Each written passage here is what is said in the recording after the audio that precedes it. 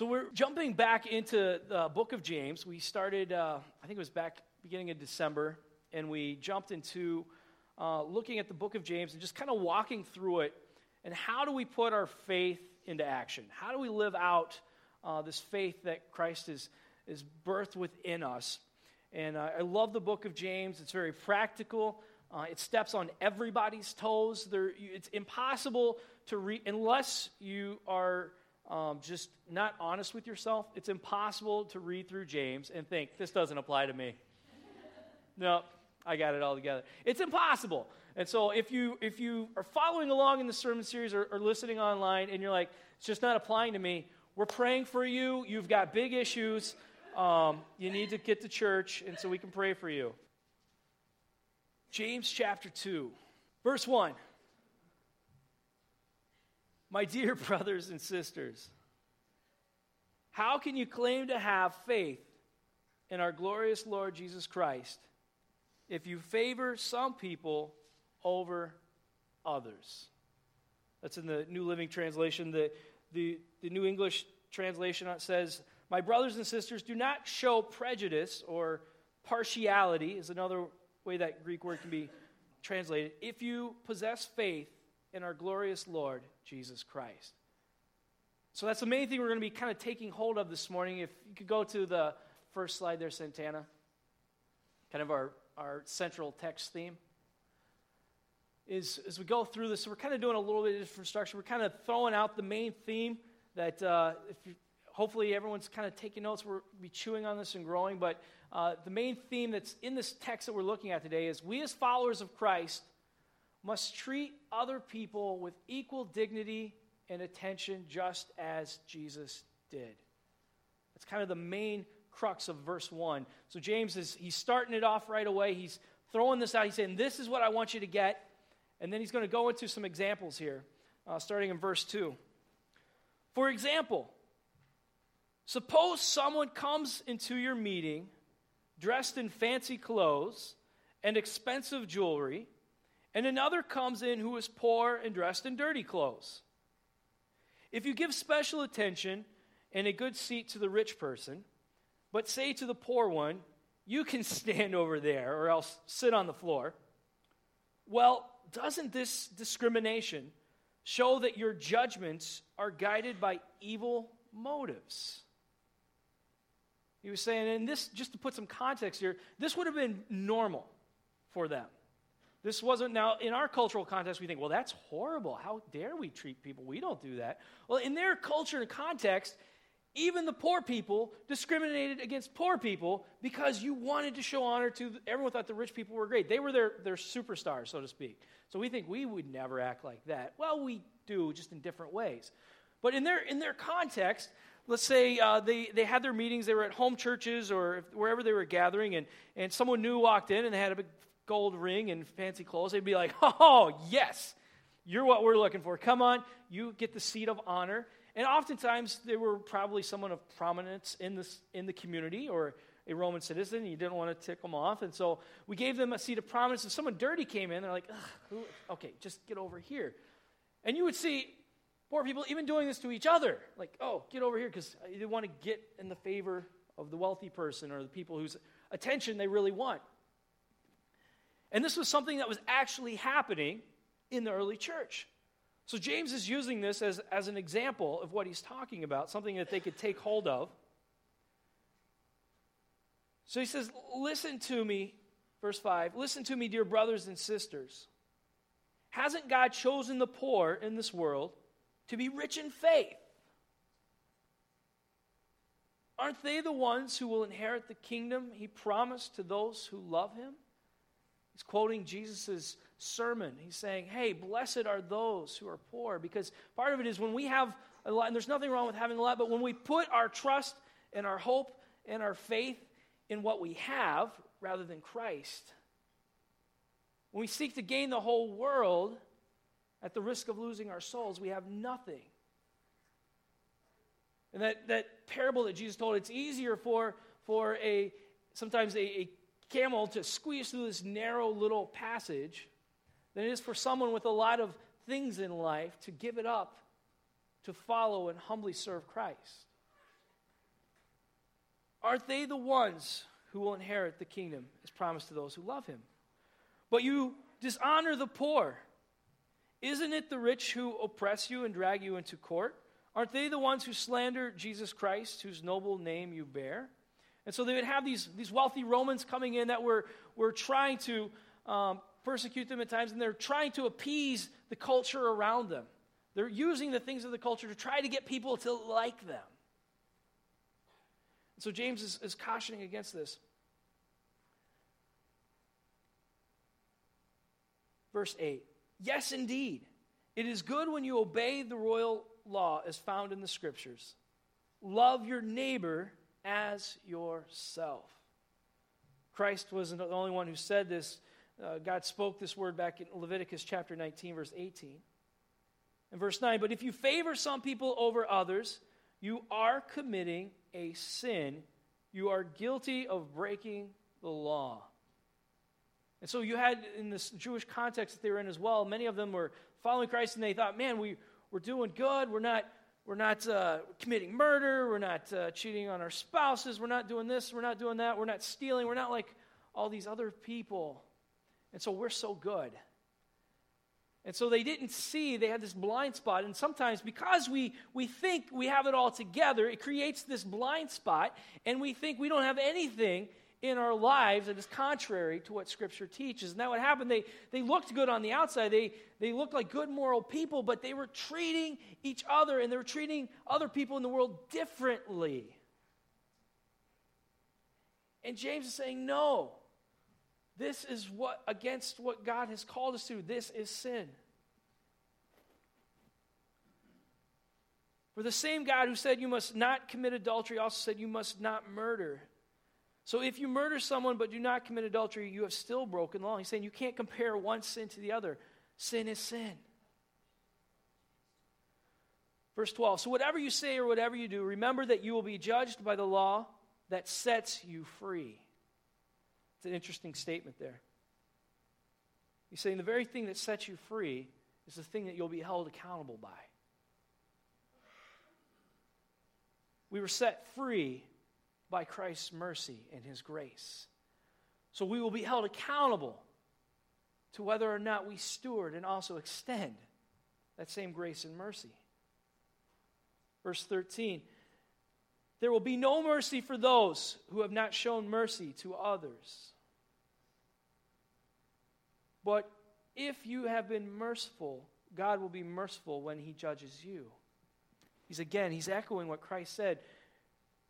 Forgive others so that your Father in heaven might forgive you. We, as followers of Christ, must treat other people with equal dignity and attention and love and service, just as Jesus did. And James, he uses the example of the poor and the wealthy. It was a situation that they had in their culture there. And as I said before, we have troubles relating sometimes to the examples we see, sometimes in the initial context, because we may not have oil lamps that we use, or we sometimes have to really delve in and look at it. So I want us this morning to look at something just so we don't make the mistake of saying, well, we love everyone equally. This is America, right? We love the poor and the wealthy equally. We say and we think that, right? So we don't think that about ourselves. Let's think of some different examples as well in which this may happen. And to be honest, there are people that make us more comfortable than others, right? And so James isn't saying you just have to be all lovey-dovey, like, I just love spending so much time with everybody. We're not all wired that way, okay? So don't worry, that's not what James is saying. James is saying, despite how you may think, despite how your society and culture might have trained you to think about people or whatnot, choose. Because the love of Christ, as we've talked about, this agape love, meaning unconditional, is giving other people what they need the most, even when they deserve it the least. And so what he's saying is basically don't judge who is worthy and who isn't worthy of getting more grace or more mercy or more attention or more love or more service from the body of Christ based on these judgments that we create based on our experiences or out of our own culture. And sometimes we even have the opposite effect, where it's not the. Sometimes, especially if you're like me and you grew up in a working class rural area, you were respected if you had a rusty, muddy pickup truck, and you were scoffed and considered less than if you had a brand new 7 Series BMW. It's just as wrong. I actually heard a conversation when I was a kid once, and this person had, I think it was even used, they had this Mercedes, and they were going, oh, can you believe that person? How can they call themselves a Christian? Driving a Mercedes. Then they left in their 50,000 plus Ford Dually that pulled their horses, Okay, I don't know how that works, but okay. So there's so many different ways that we set ourselves apart, and we divide, and we judge who is and who isn't worthy of our attention and our service. And just because we're not treating someone poorly or negatively doesn't mean we don't have a wrong attitude or heart towards them, or we're not discriminating towards them, because a lack of action, a lack of willingness, a lack of effort to do what God is calling us to do because of any reason, that is sin. And I think James would have probably maybe even used this example. We live in a very politically charged society right now, where we have, a good chunk to one side and a good chunk to the other, and a little chunk in the middle. And I can imagine, use a little liberty here, imagine James saying, hey, doesn't matter if you're voting red or you're voting blue or whatever in between. Don't discriminate against each other. And I can't tell you how many conversations I've had, and unfortunately, how many different churches sometimes where the statement or the attitude is, if you don't vote this way, you can't be one of us. And I've heard this lamented from both political ends of the spectrum in our society, and this is sad.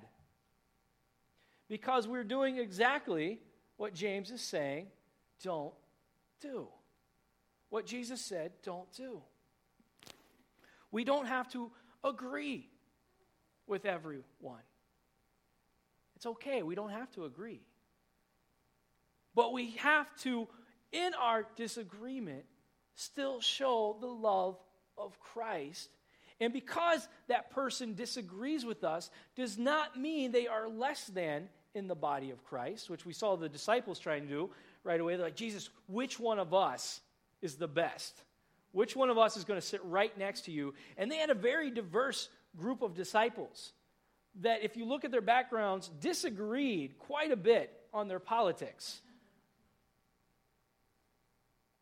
And yet Jesus intentionally picked a bunch of imperfect, diverse people to put them together, because that is what he's calling us to be. We are an imperfect group of people being perfected by Christ, made new through him. And so each and every one of us need to extend to one another what God has extended to us. So one example might be a political or socioeconomic ideologies. A second example might be of our cultural, we have a main cultural prejudice within our society, within our American culture, and that is the favoritism, you ready, of self. Me, myself, and I. We are in a society, in the cultural context that James was in, it was a very communal-based society, and it was all about the group, but you would put certain people part of the group down to help other people part of the group. In our society, it's all about me. It's all about I. And we will put our happiness, we see it plastered all over, do what makes you happy. We see all of these little New Year resolutions, and I read them, and I'm like, these are horrible. We are going and telling people, be as selfish as you want because you are great and you deserve it. The prioritization and the favoritism of self. As followers of Christ, we are called to love God with all our heart, mind, body, and soul. Put God first, and to put others first as well. And so when we, in the context of the body of Christ, say, well, I don't like this, or I don't like that, we are putting ourselves in a place of partiality. And we're seeing everything else as worth less than my comforts. No one person is of greater value than anyone else in the kingdom of God. Galatians chapter 3, verse 28. There is no longer Jew or Gentile, slave or free, male and female, for you are all one in Jesus Christ. We cannot put ourselves before others. I can imagine if James was using this example, I kind of get pictures in my head, and in this picture he tells us, you see people probably in the little get-up that we dress the kids up on for Christmas plays and all of that. And they're coming in, they're greeting each other, and you see them, we've seen it, and they welcome the rich guy, and then they put him to the front, and then the poor guy, and they're like, yeah, you just sit in the back. But I can imagine if this was modern day, we would just see a bunch of people pushing through the door, elbowing to get to the front, to get the best for themselves. I think that is the big example that James would want us to see this morning. Are we pushing and moving and positioning ourselves to earn favor, to get for ourselves? Following Christ is not about getting for myself. Following Christ is about giving of myself. And the last example this morning, and sometimes we hold back from giving of ourselves, and the reason we do that is we don't feel the world or the church, and this especially happens in the church world. Sometimes, how many of you agree, it's easier to give grace to the world sometimes than it is within the body of Christ? It's easier. It is. Because the world's the world. They don't know any better. We expect them to act that way. But when we are hurt, whether real or imagined, within the body of Christ, there's this thing called offense. The Bible talks about it a few different times. It says, do not be easily offended. Do not be quick to be offended. And the reason why is because when we are offended as flawed human beings, we immediately begin to make judgments about how we were offended, why we were offended, and what deserves to happen as a result of that offense. And so we end up creating this prejudice. We end up creating this partiality, this favoritism, this unwillingness to give of ourselves to others because they don't deserve it. There are many people, self-professing Christians all across the U.S. that do not attend, that aren't a part of the body of Christ because they believe, and I've been a part of it at different times, that the body of Christ doesn't deserve me because I'm so awesome, and they're not, and they do not deserve this. Am I the only one that thinks in such egotistical terms? Okay, you guys are better than me. But if we're honest, we have these thoughts. We have these feelings. we respond this way. Colossians chapter 3, verse 13 through 15, Paul hits on the subject, Apostle Paul. He says, make allowance for each other's faults. Make allowance. What is he saying? He's saying, give room. Give room. Expect it. Prepare yourself ahead of time. Give allowance. Give this little bit of grace ahead of time. So don't wait until someone offends you and go, oh man. Expect yourself to be offended and have grace already in your grace piggy bank to pay out as soon as it happens. Because what happens is we get offended and then we have to scrape and clean and spend time in prayer, going under all the prayer cushions, trying to find all the little coins of grace we can possibly get to put towards that person in the situation. And we're like, God, I'm coming up short again. You got to help me out. And God's saying, I give you everything you need every single day. Save some of it and put it forward a little bit, all right? Maybe, here's a crazy thought, start passing it out ahead of time. Remember, the Lord forgave you, so you must forgive others. Above all, clothe yourselves with love. We just gave that definition of what kind of love he's talking about, which binds us all together in perfect harmony. And let the peace that comes from Christ rule in your hearts, for as members of one body you are called to live in peace and always be thankful. If we do not submit to the call in the heart of Christ and live in peace with the body of Christ, we will not be at peace with Christ within ourselves. The body of Christ is just that. The body of Christ. And if we do not choose to live together in peace and harmony, we therefore are choosing to not live in peace and harmony with part of Christ. Because we are in him as he is in the Father and he is in us. We are made one by his Holy Spirit. And so James is hitting on this. He's saying, be in unity. Don't let these divides of socioeconomic status, of culture, or of attitudes sneak in so that we treat each other different, that we create division. Let us not do that. So our reflection questions this morning.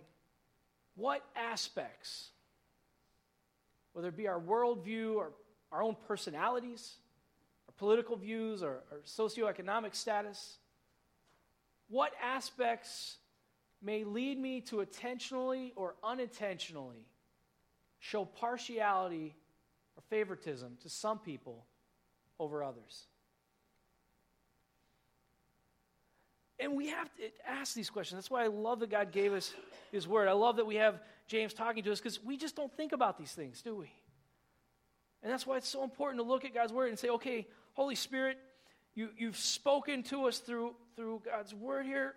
How do I apply it to my life?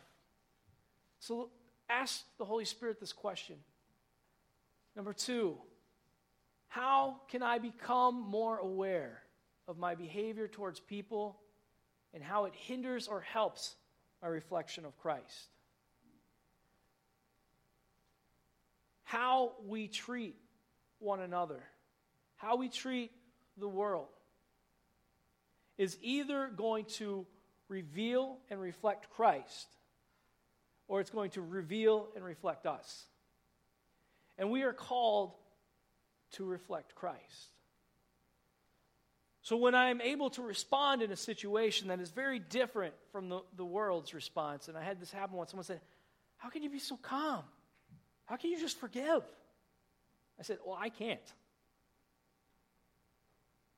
But Christ in me, because of what he's done for me, because he's done that very thing for and to me, I'm just letting it continue on. And to allow people to see that contrast, that it's not us that's perfect. It's Christ's love that is perfect. But when we allow and we choose it to flow out of our lives, it reflects Christ. And thirdly, what steps will I take to be more like Christ? What ways can I be more intentional to maybe, and I'm going to maybe put in a little more specific context, just pray about it. Say, God, what, and I've had to do this myself, there's certain personalities, there's just certain, sometimes things that it grades us, there's certain ideologies, sometimes we just can't, and in the body of Christ, sometimes we do that, we get all poo-poo and we talk bad about other churches and, oh, those people, blah, blah, blah. Let's not do that. They are brothers and sisters in Christ. In other churches, other people, we can say, oh, they talk bad about, I don't care. I don't need their approval. I've got Jesus's. God did not call me to act responsibly in response to other people's bad behavior. God did not call me to be reactionary. He called me to be proactive in demonstrating the love of Christ. And so maybe just pray, and even now, maybe just close your eyes and say, God, what person? Maybe it's an individual, maybe it's a group of people. Maybe it's an entire demographic, maybe not. But God, what area, what people group do I need to be intentional to go to and show the love that you've given me? And how can I do that?